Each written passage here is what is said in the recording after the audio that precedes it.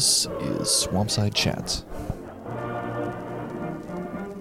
a podcast where every week communists sit down to shoot the shit about current events, history, political economy, and theory.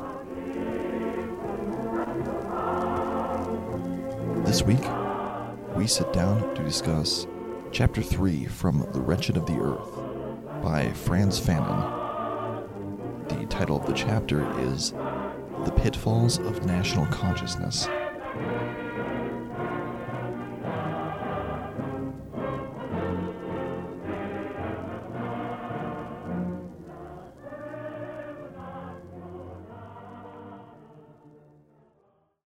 Today we're talking about some national liberation, the Algerian Revolution, Frantz Fanon, and his famous book, The Wretched of the Earth, specifically the chapter, The Pitfalls of National Consciousness. Yeah, it's chapter 3. And this was an awesome read. I've always appreciated Fanon a lot. I think that there is a lot to learn from him, even if you're critical of national liberation. And in a way, he kind of points out a lot of the pitfalls of national liberation in this text. It's literally kind of in the name of the article. Yeah. It's a tragic piece. Like, clearly, this is someone with skin in the game. And yes, he was Algerian. Spilled blood for this. Yeah, he was I think he was part of the FLN, the Algerian National Liberation Front. Yeah, he was.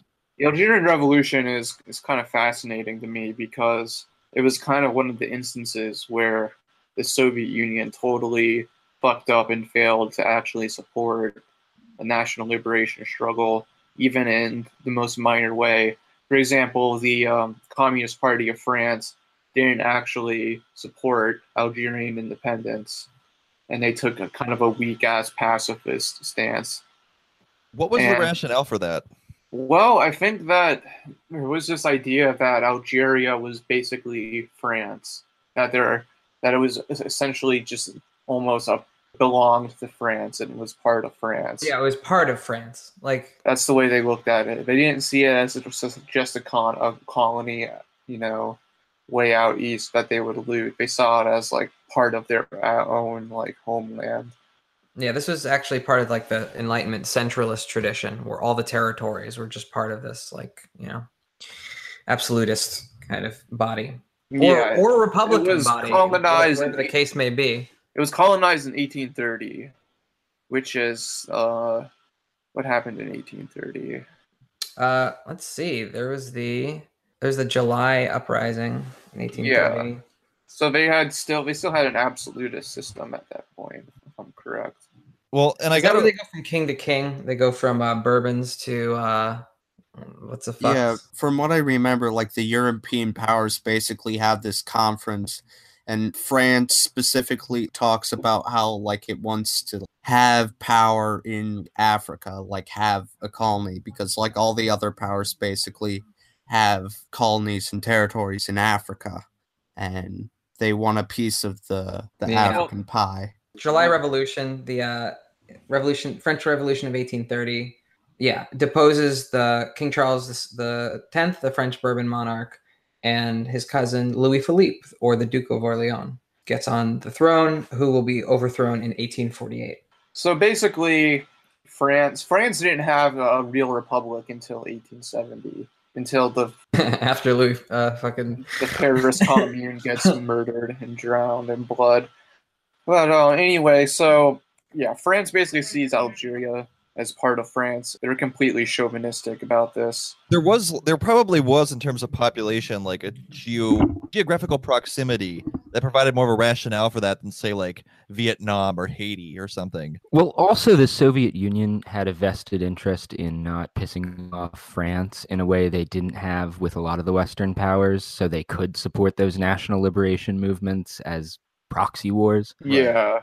Well, for example, with France, they wanted France to flip.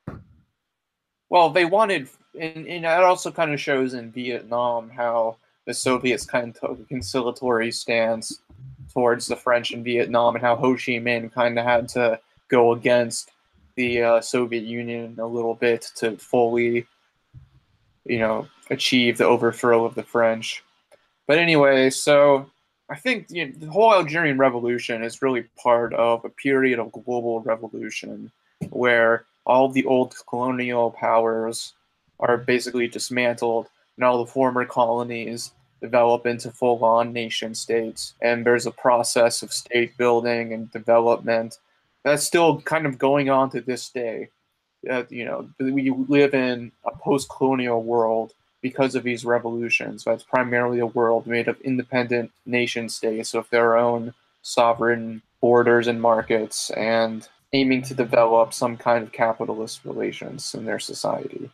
And I think this really did happen because of what was a revolution of the poor peasants and the petty bourgeois, you could say, in these colonial countries. They were popular revolutions.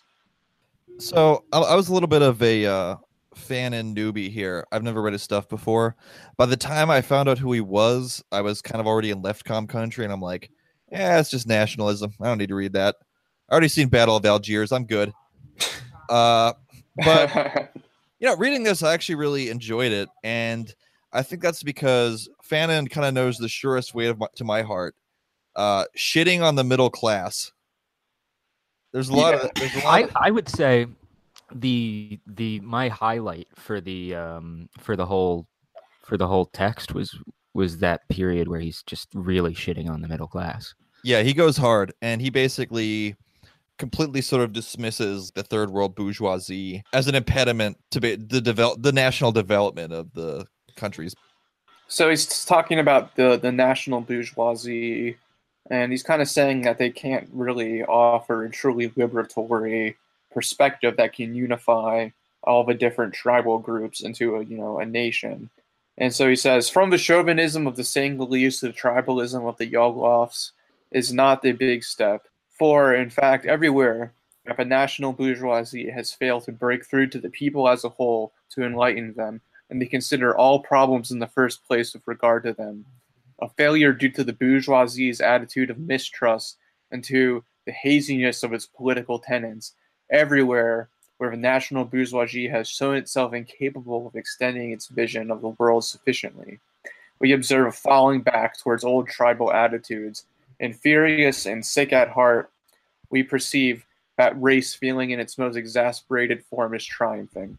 Since the sole motto of the bourgeoisie is replace with foreigner, and because it hastens in every walk of life to secure justice for itself and to take over the post that the foreigner has vacated, the small people of the nation, taxi drivers, cake sellers, and shoe blacks, will be equally quick to insist that the Dehemans go home to their own country, or will even go further and demand that the Fulbis and the Huels return to their jungle or their mountains.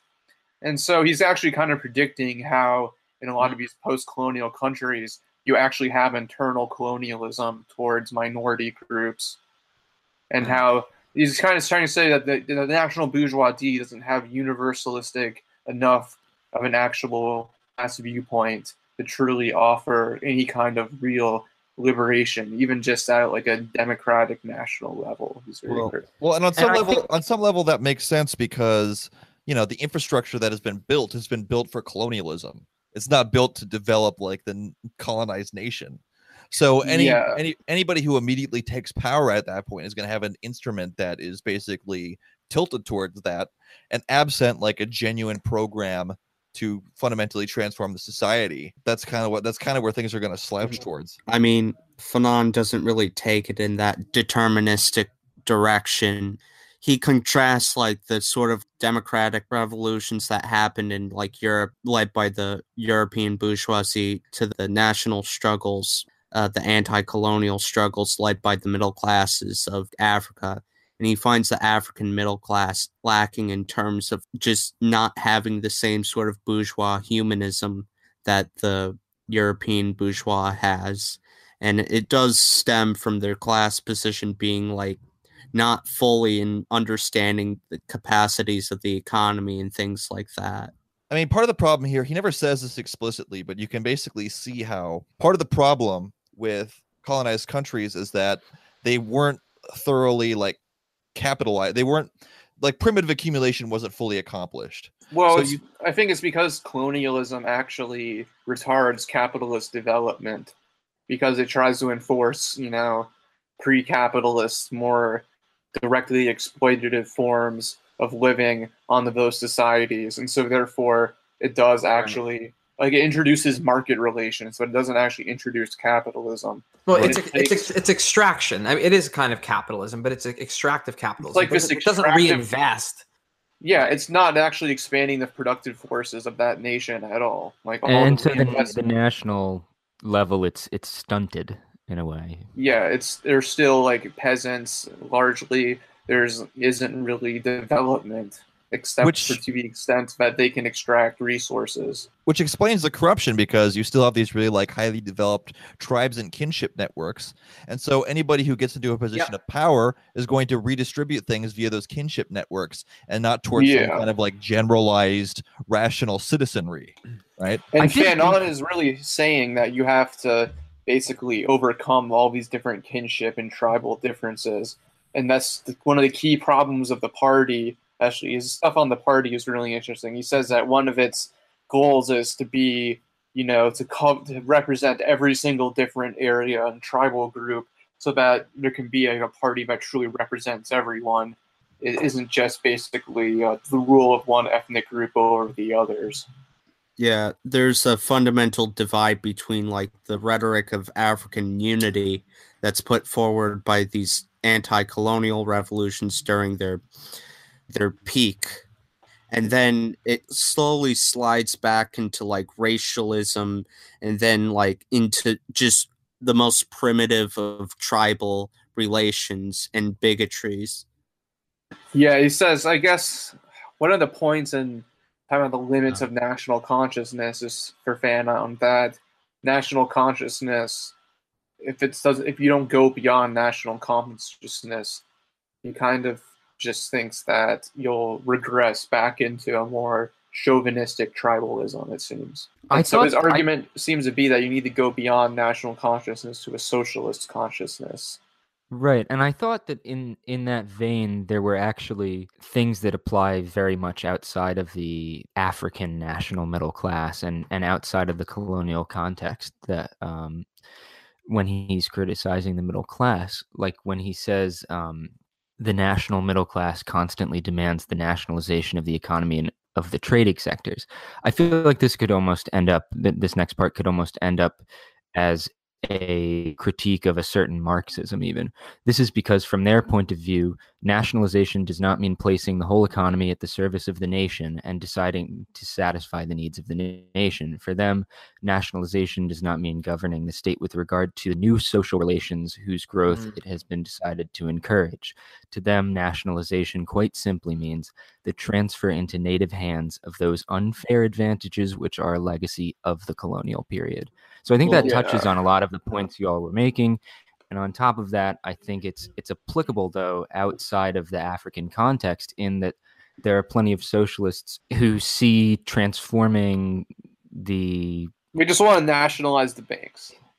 Right. There's not a longer term vision. I see that more as like these like people who are all about like sovereign wealth funds now. And they dream of like the sovereign wealth fund, and they basically want like, Alaskan style oil nationalization. That's like the ultimate like horizon line in their politics. I think what he's contrasting it to, though, is very illustrative, because he's saying governing the state with regard to new social relations and deciding to satisfy the needs of the whole nation. And I think in a way that idea of the economy being unified with the state is kind of how both Lenin and he conceive this like ending of the state's conflict with civil society. But there is no civil society. That's exactly the problem, though. Well, right? I think Fanon is pointing out the whole nationalization thing like a very real problem that every post-colonial state has come into, which is that you need to develop your own national economy so you're not completely reliant on Western finance capital. And so nationalization for these middle-class, petty bourgeois elites is just basically a protectionist tool to develop the national capital. It's purely about capitalist Yeah, and aims. Fanon is basically saying he's arguing kind of like for what was his name, the Kwame.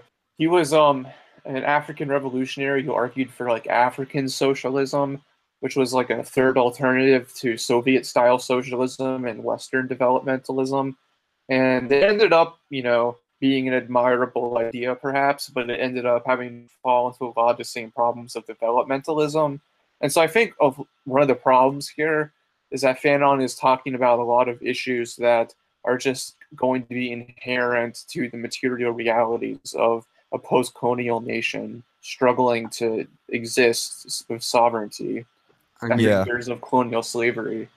I Well, mean, he I think we're ignoring specifically the way he talks about how, like, in the act of nationalization, they don't really do much with the industry, and they don't really even seek to like modernize it in any particular way, and they fall back specifically on like romanticizing artisanry and like peasant life and things like that, rather than Yeah, actually try.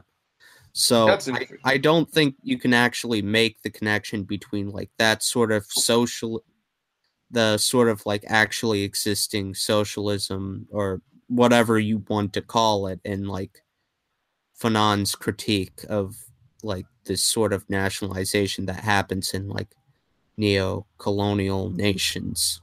Right. Well, Yeah. can we talk? I disagree, but if you guys want to move on, that's fine. Well, I want to say something that's related to this. Politically, his attitudes towards nationalism more generally, one might say it's dialectical. It's complicated, right? Because this whole thing is about how nationalism itself is insufficient, and if you take it on its own terms, it leads to like hypersectarian, like racism, and bourgeois decadence, petty bourgeois, like subpar third rate Yeah. decadence too. He talks a lot about bourgeois decadence. I love it. Yeah. But here, let's see. It's in the last paragraph. He essentially believes on, that he believes that there has to be a national stage in consciousness in a movement. And I used to not agree with that, but I think like over the past few years, I've kind of come to agree with Fanon on this question because that's how it actually happened in history. well, that's this is a Stalinist thesis more generally. It's not just Fanon, but yeah, it is how this panned out.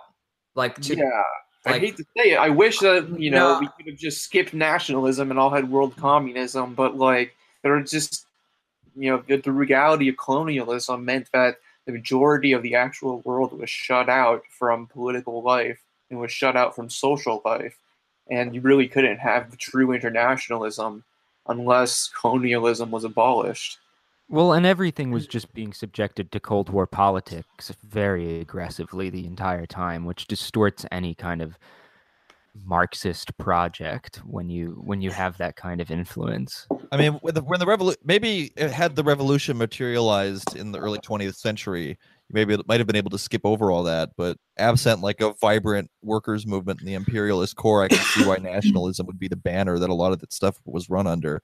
Here, I just wanted to read a quote here because first of all, it has a startling beginning, but where it goes to. The new peoples, unawakened at first, but soon becoming more and more clear-minded, will make strong demands for this social program. So the African people, and indeed all underdeveloped peoples, contrary to popular belief, very quickly build up a social and political consciousness.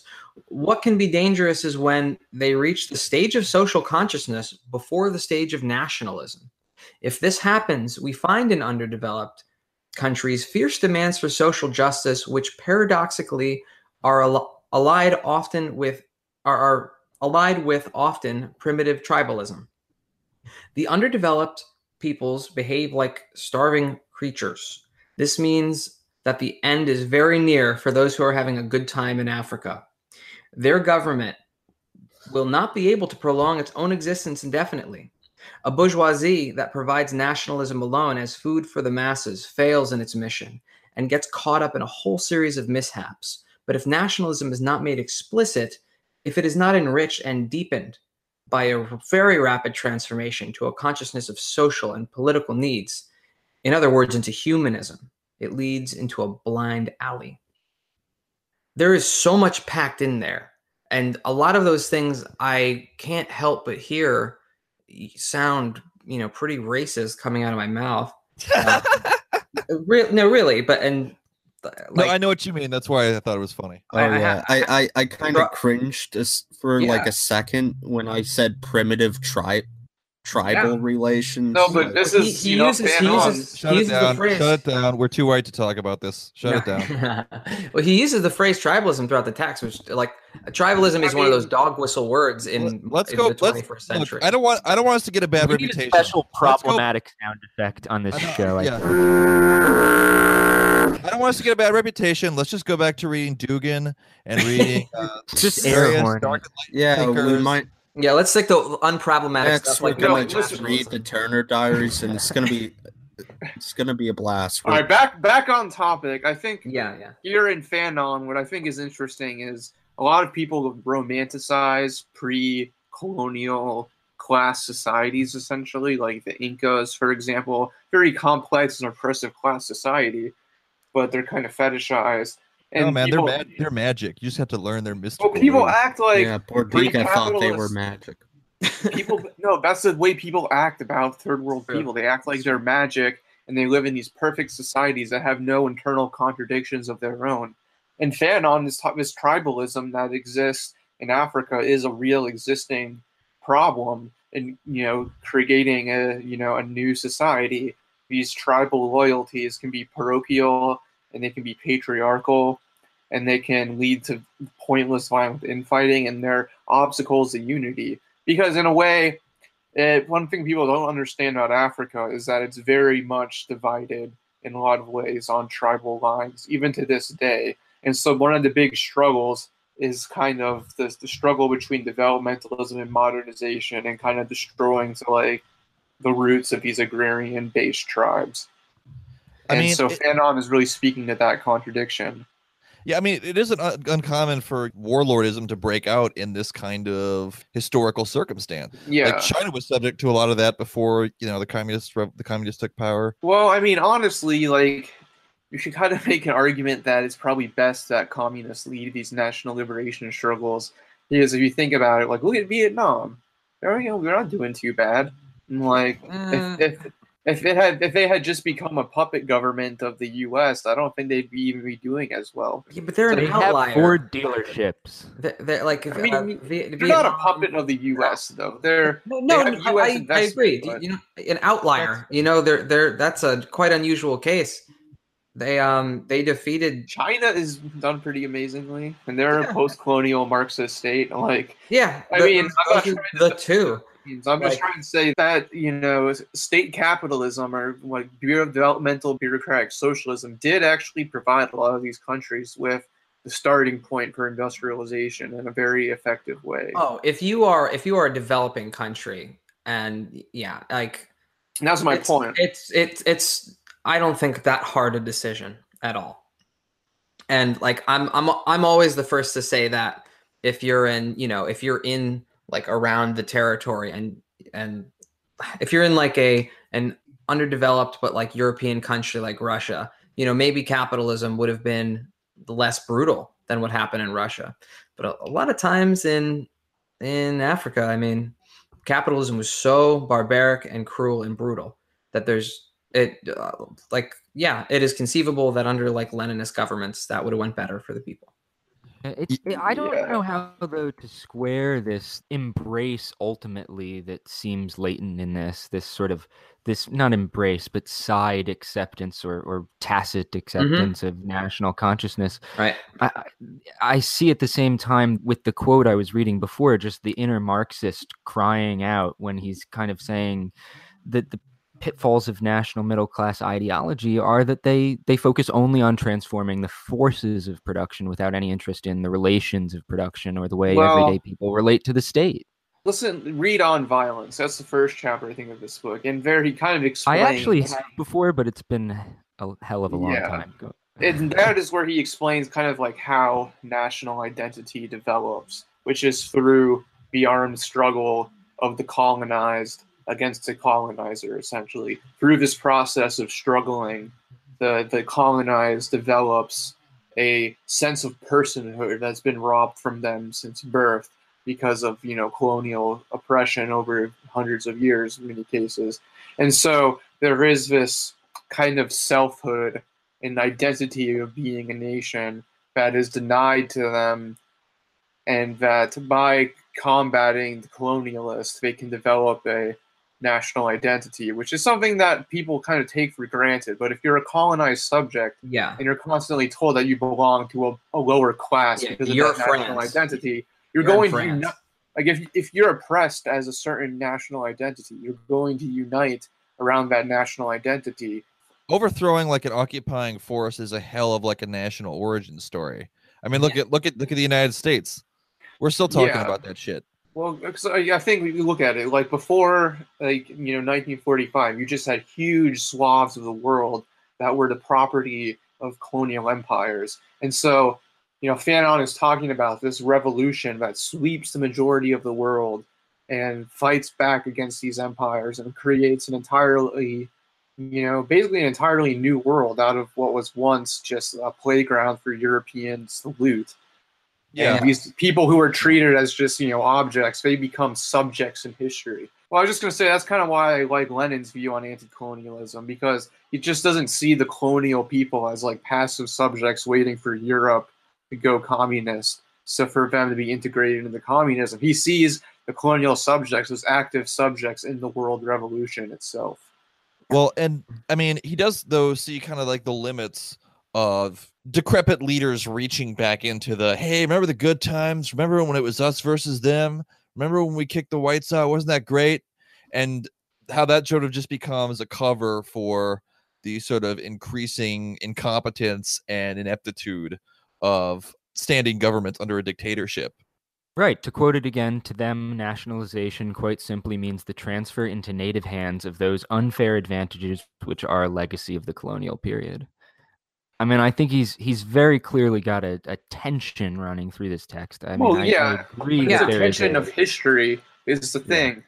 Donald, but can you explain to me what the hell's going on in that quote that I read? Because I hear you, and yeah, I agree, and I even reluctantly have to admit that history, these national revolutions, it does seem to be like this bourgeois stage that has to occur. And even a lot of the dynamics that Fanon is talking about, apparently just historically necessary. I'm not very comfortable with that, but I can like swallow that. But when you skip the stage of nationalism, fierce demands for social justice are allied with primitive tribalism. And this means that the end is very near for having a good time in Africa, and that the people behave like starving creatures. Like what is he getting at here? What does a tribe that gets social and political consciousness directly missing from this national stage that history bears out for the reasons he spells out will lead to bourgeois decadence? Like it has to. Like what is he saying? I think that is a complicated, like I would have to mull over that paragraph or few sentences. I feel like I comprehend it. I think, but I think reading this book for me, like as a whole, is long overdue, and hopefully, the point is, maybe I could take a stab at this. I think what he seems to be that specific quote you're talking about, right, Lexi? Okay, it seems like what he's trying to say is that basically nationalism has to be some kind of means to an end, and not just the right. That's what I'm getting. Yeah, exactly. So it's like you set up a nation state, but for what? It's not just you set for up the a nation state. Exactly, and you're supposed to. And there's a greater cosmopolitan ethic that comes along with the national liberation struggle. Okay, and can be extended into a socialist consciousness. And so our job is to kind of push the struggle to take this more cosmopolitan, that humanism element. That humanism, even though it's nationalist, it's still basically humanist and is based on greater ideas of equality. Right. And that is kind of how you overcome tribalism, essentially. Right, because in order to create a nation, you need to unite some tribes. Yeah, exactly. That's basically Okay. like And also, Fanon doesn't just touch upon like tribalism and racism. He also covers how like the sort of divides in like religion are also like played upon by like the national bourgeois in the same way that they were played upon in the days of like colonization. and it's all part Like, of the divide and conquer tactic. yeah, the Muslim Arabs would be contrasted with the black Christians, and like it was always tapped into by the national bourgeois, and they would end up playing into the old racial tropes, trying to like make out like the Arabs as like imperialist whites who have like imperialists who have more in common with the whites than they do with the whole of the African people. Yeah.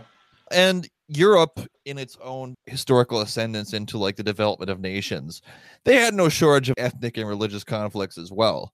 Yeah. But the difference is they weren't in this kind of like pressure cooker situation where you had this more technologically advanced outer power circling around like vultures, looking to pick at what they can and exploit any fundamental divide for its own Well, gain. I would say that in Europe, you did have the struggle against monarchy, and that was the kind of thing that created European national identity in a lot of cases. Or it was an existing monarchy who kind of modernized themselves. Well, but But at the same time, I think that, it is like America, for example, our national identity is very much formed through our bourgeois revolution. France, their national identity is very much in reference to, their bourgeois revolution. And so I think that there is this kind of, universal aspect. It's not just the third world, I think, that this even applies to. Like, I think you could look at the Russian Revolution and kind of see these dynamics that Fanon talks about. Yeah. I would preface that with the decadence of the coming out of the revolution, like the decrepitness of the ideals slowly like just coming to ferment and becoming rotten over time. I was You going to say, see this that. is like a critique of the national bourgeoisie basically leading national liberation movements. Yeah. Fanon basically argues that the national bourgeoisie of these African and colonized nations ultimately skipped the sort of like heroic, romantic stage of capitalist revolution where they're pushing for these humanistic ideals and like fighting against the monarchy and that sort of thing. They completely skip that straight into decadence. They just slide right into it immediately on taking power. Well, it's also just a development problem. These people are not an autonomous class. They were trained to, like, a lot of them were just civil servants it was cheaper to train these people up than it was to like import more white people who knew what they were doing from Europe. The system in place, once you get rid of the colonizers, it's not an autonomous unit. And so you still have to manage that division of labor. Yeah, so you still have to develop you still have to develop the intelligentsia and the technicians so you can actually get to a point where you have like a functional, like self-sufficient national economy.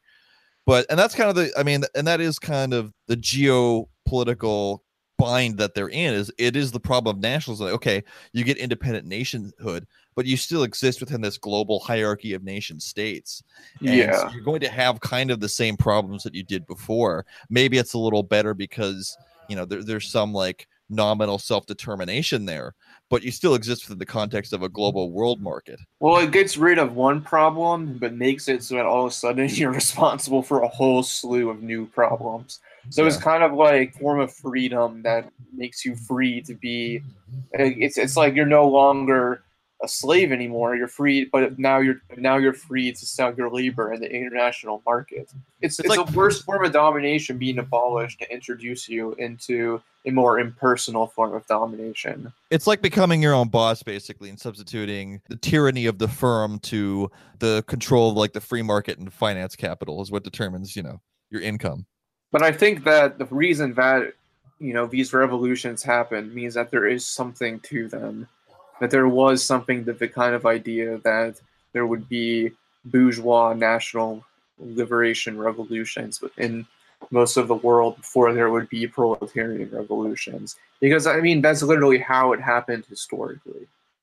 And in many cases, these national liberation revolutions, they did kind of take up more cosmopolitan and more, democratic Republican rhetoric, especially the more Marxist ones. I think that these were the movements that they were fueled more by the peasants and the lumpen and even some of the proletariat. Because Fanon kind of writes off the proletariat. He says the lumpen proletariat and the peasants are the real revolutionary class.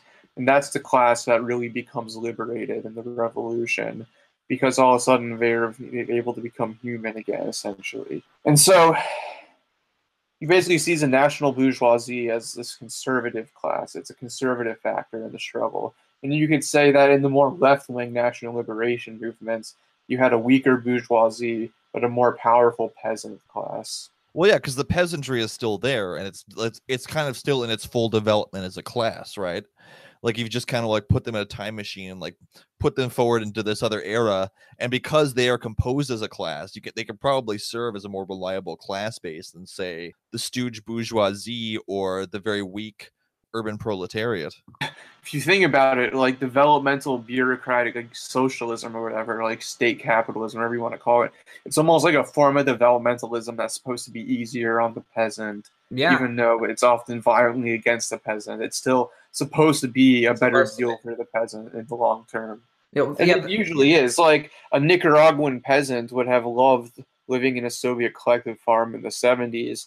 But in the United States, we would despise it. Like there is like this weird way that the third world just sees something like the Soviet Union as a huge upgrade in living standards, but the West would see it as a downgrade in living standards.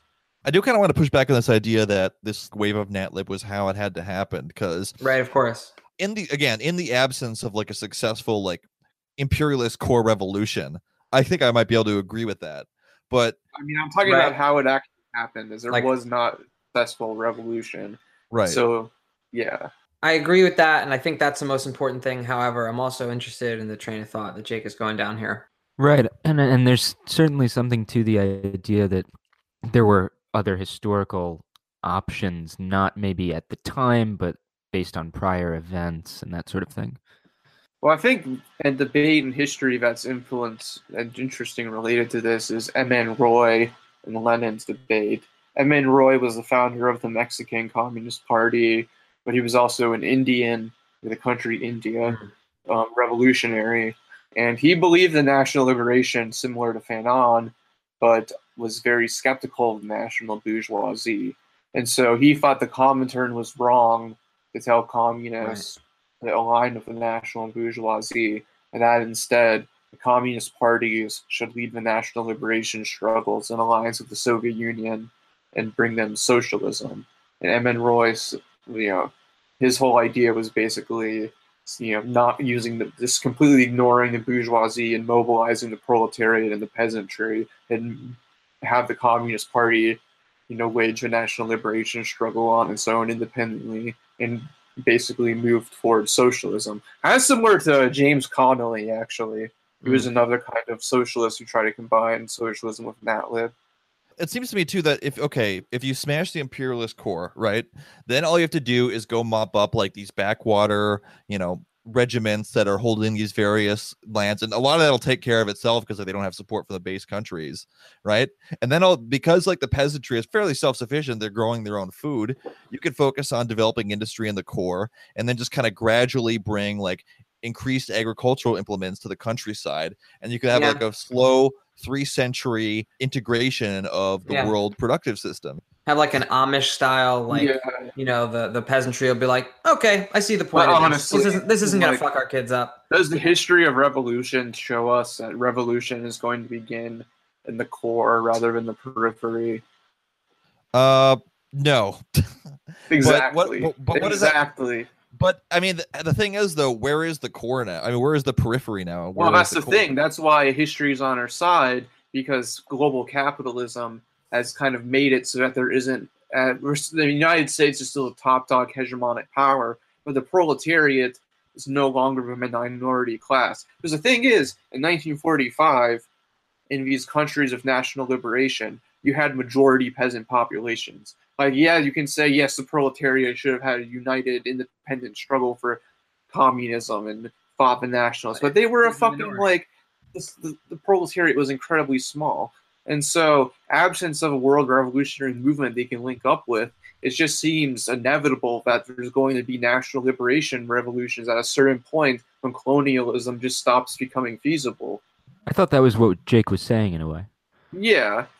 Yeah, it's a shame Marx's prophecy, the Russian prophecy late in life didn't come to pass. But I think the spirit of what Jake is saying is like in any world revolution or anything that happens from now on, this point out, there's going to be no forced collectivization, no forced integration in that way, and there needs to be a fundamentally different way of withering away that distinction. It's not going to be abolished by gunpoint. You're not going to put it up. Yeah, exactly. You're not going to destroy people's national identities with like a centralized communist dictatorship.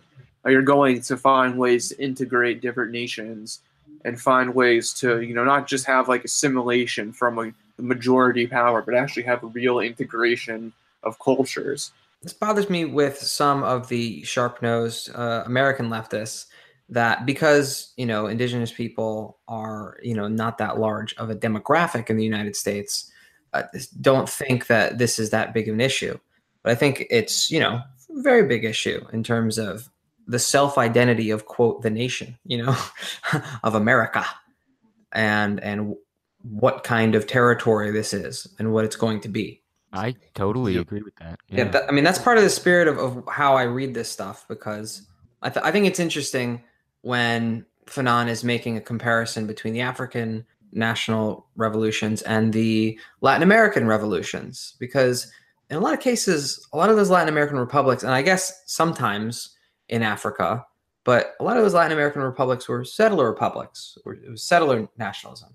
It's like in the United States. Yeah, totally. Or in apartheid South Africa with the Boer. Like I was kind of, I'm not used to people comparing those kinds of national revolutions anymore. Although people, in the American Revolution, they dressed up like indigenous people to do the Boston Tea Party because of that comparison. I just think that generally Marxists should regard bourgeois revolutions as progressive, but not necessarily the revolution we're fighting for. And we should still study these revolutions because there are still things we can learn about them just from the nature of mobilizing the masses.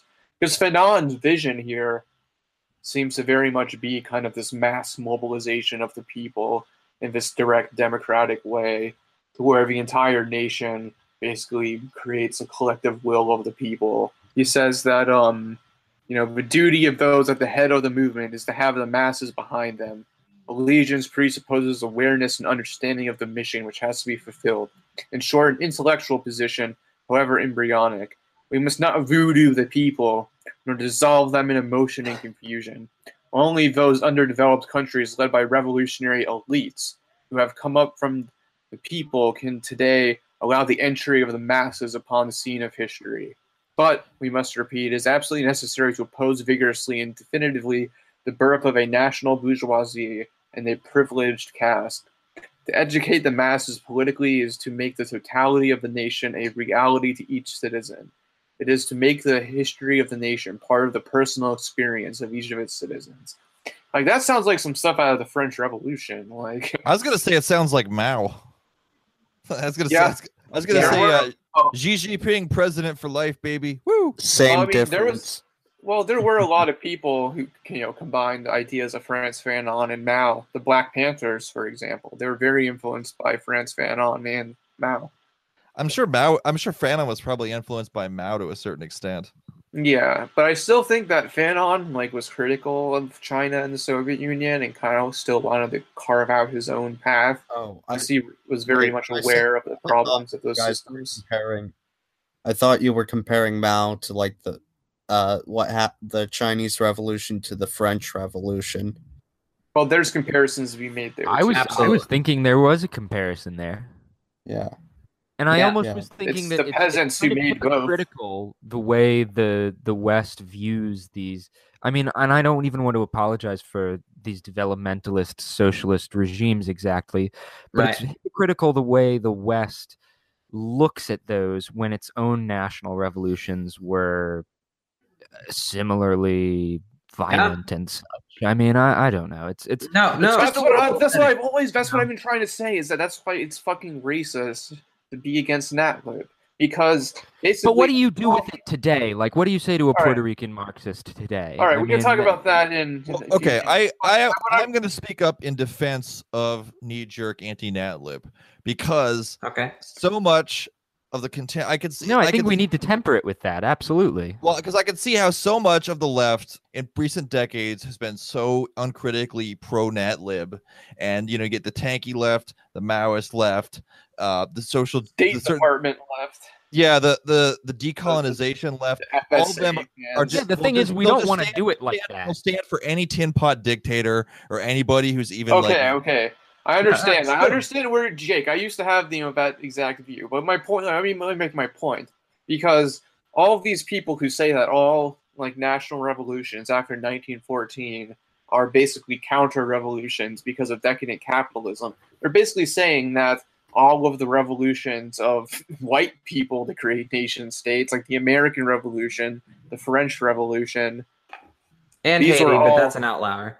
I may never even talk about that one anyway. But the point is that they see these revolutions as progressive and good. But then when the third world tries to basically take up nation states and basically become independent nation states, it's reactionary somehow. And the fact he's is, also saying, though, it's a double let's not standard. mistake that for Marxism. I think I'm not sure it's always coming from a place of racism, though. I think it's just No, like it's not. It is a lot of times. I think Like it's that not. article I wouldn't from say always. But I think a lot of times it does come from a healthy skepticism of class alliances of nationalists. And I think that's, one thing. But a lot of times it's just, if you really take apart the logic of the argument, there's a sort of, unless you decide that you completely are against all of the bourgeois revolutions, think they were all basically counter-revolutions, you basically are hypocritical if you're like, oh yeah, the French Revolution was so progressive, blah, blah, blah, but the Algerian Revolution was just a bunch of gangsters. Well, the French Right, Revolution that's is the an key, excuse because they didn't have Marx to hand them the 10 Commandments of communism so that they would know the proper way to do things. See, that's the thing, though. Even if these nations wanted to have communism, they didn't have the choice. And I think Fanon's very much aware of that. Someone like Thomas Sankara was very much aware of that. And their ideas were more about how can we kind of have a radical democratic revolution that will, abolish all pre-capitalist forms of tyranny that are left over from the colonizers and our own tribal structures. Yeah, so you have to be consistent, okay? Like if you're gonna jerk off over Robespierre, Robespierre killed people to his left. He killed communists, cracked down on Babeuf, like that. This is all stuff that the Jacobins did, and if you're learning from them, it's by analogy. It's the way that the Bolsheviks, the way the Bolsheviks were learning from the bourgeois revolution is that they were hoping their revolution would be an analogical step ahead of the bourgeois revolution, and not what it ended up being, which was like a sort of, it's too strong to say this because I don't think a proper bourgeoisie is established in the Russian Revolution, but to take a really vulgar view of what a bourgeois revolution is, as in a revolution that resolves into bourgeois domination, Resolves feudalism. Like all Leninist states end up being bourgeois revolutions with red flags. They end up being bourgeois national revolutions that inevitably tend towards capitalism. Yeah. But I think you can also see sort of the same limitations of these sort of, I like to call them radical Republican revolutions instead of bourgeois revolutions. Yeah. I don't you can see the limitations there. You can see it in the sort of way that the French Revolution became increasingly authoritarian, and the Russian Revolution became increasingly authoritarian as it broke down, and it lost mass support through sort of unpopular policies with agrarian policies, and the Russian Revolution sort of lost its popularity with agrarian policies. with bad agrarian policies. Yeah. And they were both treated in sort of the same way, with the powers of Europe aligning together to crush the French Revolution and forcing it into a constant state of war. the same thing happened with the Soviet Union. The powers of Europe tried to crush it in its cradle. Yeah, Well, this is what Mike Duncan calls the entropy of victory in a revolution. Like once you actually get to power, you don't, or you're not just dealing with sort of inspiring like let's fucking get rid of these people and get in power, and you get to the cold logic of trying to manage something. Yeah, but A fucking state at that. well, Fanon illustrates an entire mechanism for how this occurs. I would like for people in the analytic Marxist tradition, doing like game theory and shit and whatever, Rand Corporation types, to reconstruct this argument because it's phenomenal. The mechanism is spelled out. I think what he's describing is very much well described in the book with Furies by Arno Mayer, which is a study of violence in the French Revolution and the Russian Revolution, and how kind of the process of consolidating power in a new power vacuum and the process of fighting counter-revolution creates this dialectic of violence between different sides. And I feel like that Fanon is really useful in understanding how that works. Can we talk for a second about like just kind of the way that he writes, which I think is kind of interesting. Like he basically a lot of this is almost written.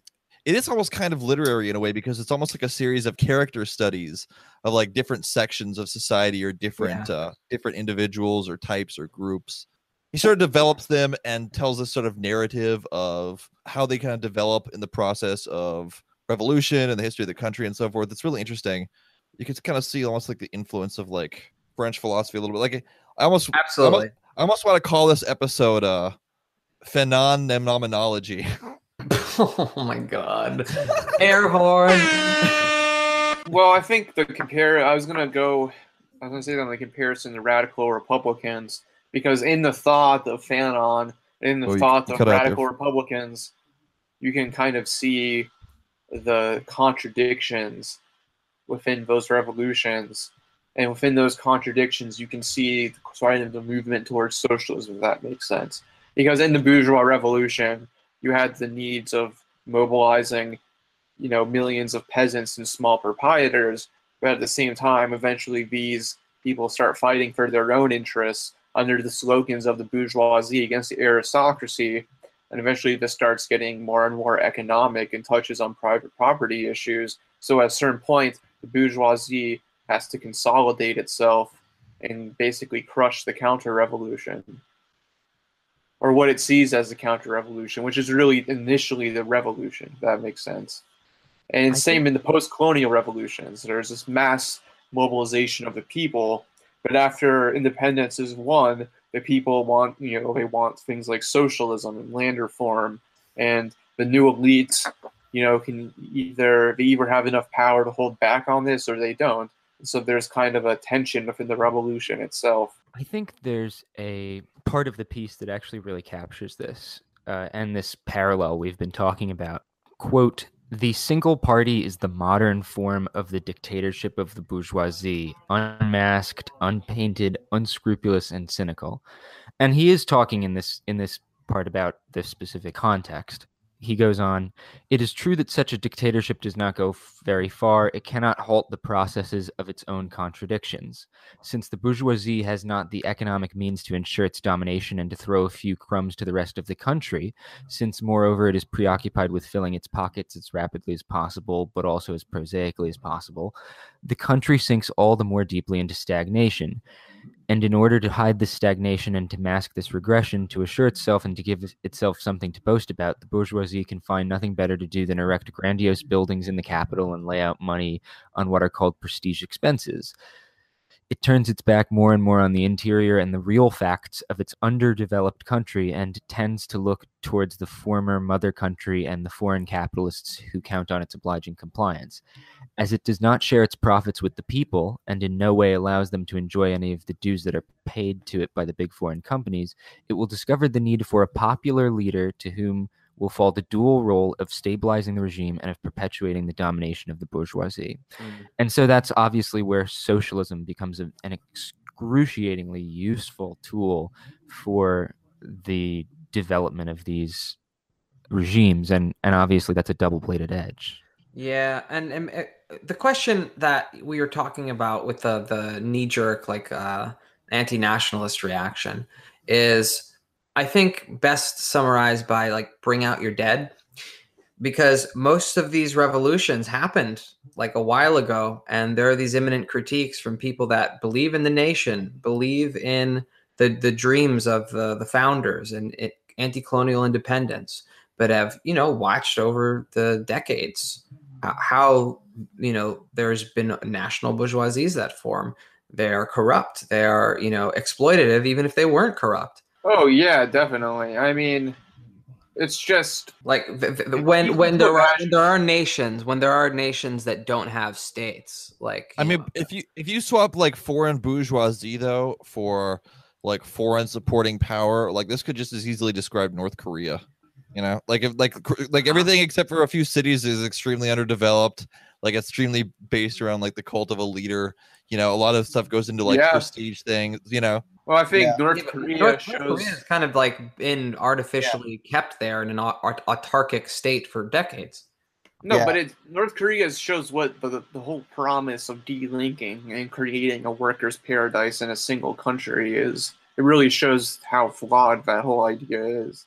Yeah, it just can't that's not like socialism is inimical to that kind of autonomy. Yeah, and I think the problem is with Fanon is that he's showing that you have a national liberation revolution, and the question is, do you move towards socialism in one country, or do you move towards just accepting Western capitalism, or something in between? And these are all the choices that people are forced to make, and so you're between a rock and a hard complicated. place. Yeah, it's between a rock and a hard place. And I think North Korea is kind of like an example of what happens when you like cling too hard to the Right. dream of actually like, existing socialism. And I think Vietnam is like a better example of like someone who actually did it better. Because I mean, like Vietnam went through like 30 years of war communism and then came out as a fairly decent economy with neo-NAP type policy. Well, when did they like get out of war communism? In like the 80s? They had The to 80s, fight the yeah. French, fight the Americans. They had to fight the Cambodians. Like, Yep. and then so in the 80s, when it was clear that Leninism basically shit the bed, like they kind of just made some common sense step towards, well, it looks like markets won history this round. Yeah, Like, but there wasn't a Tiananmen Square type incident that accompanied it, which is Well, one of the big because- things in China, is that a lot of the market reforms were enforced through an oppressive state apparatus mobilized. Well, and in Vietnam, they were just so fucking tired. You know what I mean? Like fucking, how many years were they fighting? Yeah, the French, America, like all that. Like people were just. I'm sure at that point, people were just like, ugh, whatever. You know what I mean? Well, like they were actually just. I mean, look, I don't want to idealize it too much, but they were actually just ready to build up a peacetime society. Like that's what they wanted to do. They were looking for the best means to do it. And Yeah, exactly. like, and I can't really criticize them for that. state-driven market investment for a developing country historically, that's there's this really weird phrase, the East Asian tigers, quote unquote, to refer to economies that have basically taken this strategy and have proven the world system theorists kind of wrong in that you can't have some kind of motion from the periphery, at least to, if not the core, then something that you could add up called the semi-periphery. Well, but it invalidates like the whole. It doesn't invalidate the whole way of thinking, but it. Well, can we talk about that? Can we just kind of talk about the whole idea that well, basically the idea is, and this is popular with dependency theorists like Samir Amin, rest in peace, who basically say that capitalist development relies on the underdevelopment of the peripheries, and for the most part, a capitalist state in the periphery is going to a large part of its surplus is going to the core, the imperialist states. Right. So therefore, the solution is delinking from the entire world system, so you can marshal all of your nation's resources to the project of development. And the thing is that there have been nations in the periphery who have been able to industrialize. But the thing is that when these nations do successfully industrialize, they basically use, what do they call it? Import substitution and protectionism and nationalizations. But the thing is that the people in the IMF and the people, the bankers in the United States and Europe and all these institutions, they basically give loans on promises of restructuring of their economies on a more free trade basis. But the thing is that the very tactics that any country uses to build up its industry and develop is the opposite of free trade. It's protectionism and import substitution, infant industry promotion, and nationalizations of key industries to build up that basic industrial base. And then you can become, a consumer economy through trade in the world market. But really, the key strategies of development are not promoted in the third world by the financiers of the West. Oh, and so basically, I'm pretty sure I watched like 8 documentaries on that in the early 2000s. Like Kicking Away the Ladder is there's a book called Kicking Away the Ladder that really summarizes the whole idea. They're basically saying that the West uses protectionism to build up its strength, but then it promotes free trade and the periphery to deny them their own tools that they use to develop, so they kick away the ladder essentially. Yeah, one of the things that actually got me about that anti-globalization era literature was the idea of what was called, like, I guess, dumping at the time. I don't know. Anyway, the point is that, like, you would get huge agricultural subsidies from, like, the New Deal legacy in the United States, produce a shit ton of garbage grain at huge, like, mass production. So you just have, like, you can make it as cheap as you want, and then you just dump it on a country. It just drives anyone there out of business. Oh yeah, all the peasants are fucked. They get wiped out of the market. I mean, there's, like, in India, there's, like, spates of suicides, just because their entire lives are destroyed, and they have to. You just, like, you have a little bit of property, and you need to eat tonight, and what's gonna happen? Like, exactly. You're in a market economy. Well, what's gonna happen? Like, every time, it's not a mystery. Like, well, and that's how proletarianization happens. Yeah, is that small producers get more and more disciplined by the competition of not just the national market, but the global market. Yeah, the global market is kind of like the emergent property of this imperialist, structure and all these different, commercial relations intertwining it all. Yeah, proletarianization is, like, always horrible. However, it happens. Yeah, and so that's basically the idea of protectionism is, you have tariffs and stuff. And so the peasants, for example, don't have to trade with these huge businesses in the core that are far more productive. And so it does have an effect of stagnating industry, but at the same time, it allows people to stay in business and kind of develop an independent economy. So it's not a flawless form of development. But the point is that they don't want countries to do that. They want free trade. I forgot to mention the Chinese. The Vietnamese had to fight the Chinese as well. Yeah, they did. Which was fucking awful. They just took out all comers, man. Yeah. Those are some tough fucking people. They don't they fought Pol Pot. They fought the Chinese. They like, there were atrocities on the border by like the Khmer Rouge, and they're like, fuck it, we have to overthrow this genocidal prick and install a proper communist dictatorship. So, dude, one of us needs to do a GIF of that scene from Old Boy. It's just Vietnam. You know what I'm talking about? No, actually. So it's like a famous scene in a Korean movie called Old Boy where a dude, like, fights like 10 guys in a hallway with a hammer.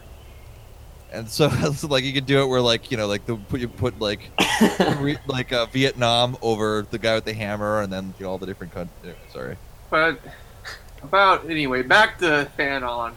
I feel like if you want to understand national liberation and that period of history, this is probably the best place to start, because it really takes you inside the mind of the movement.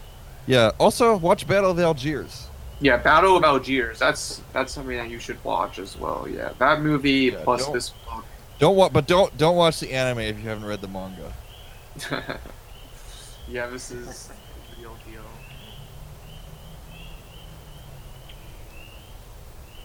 that's it for this week. If you'd like to get hold of us, you can email us at swampsidechats@gmail.com. If you'd like to support the show, you can like our Facebook page, leave us a good review on iTunes, or you could give us some money, either sending a one-time donation, or really as many times as you like, to swampsidechats@gmail on PayPal, or you can subscribe to our Patreon. So until next time, keep your boots clean, your feet out of the swamp, and your head in the revolutionary clouds of tomorrow.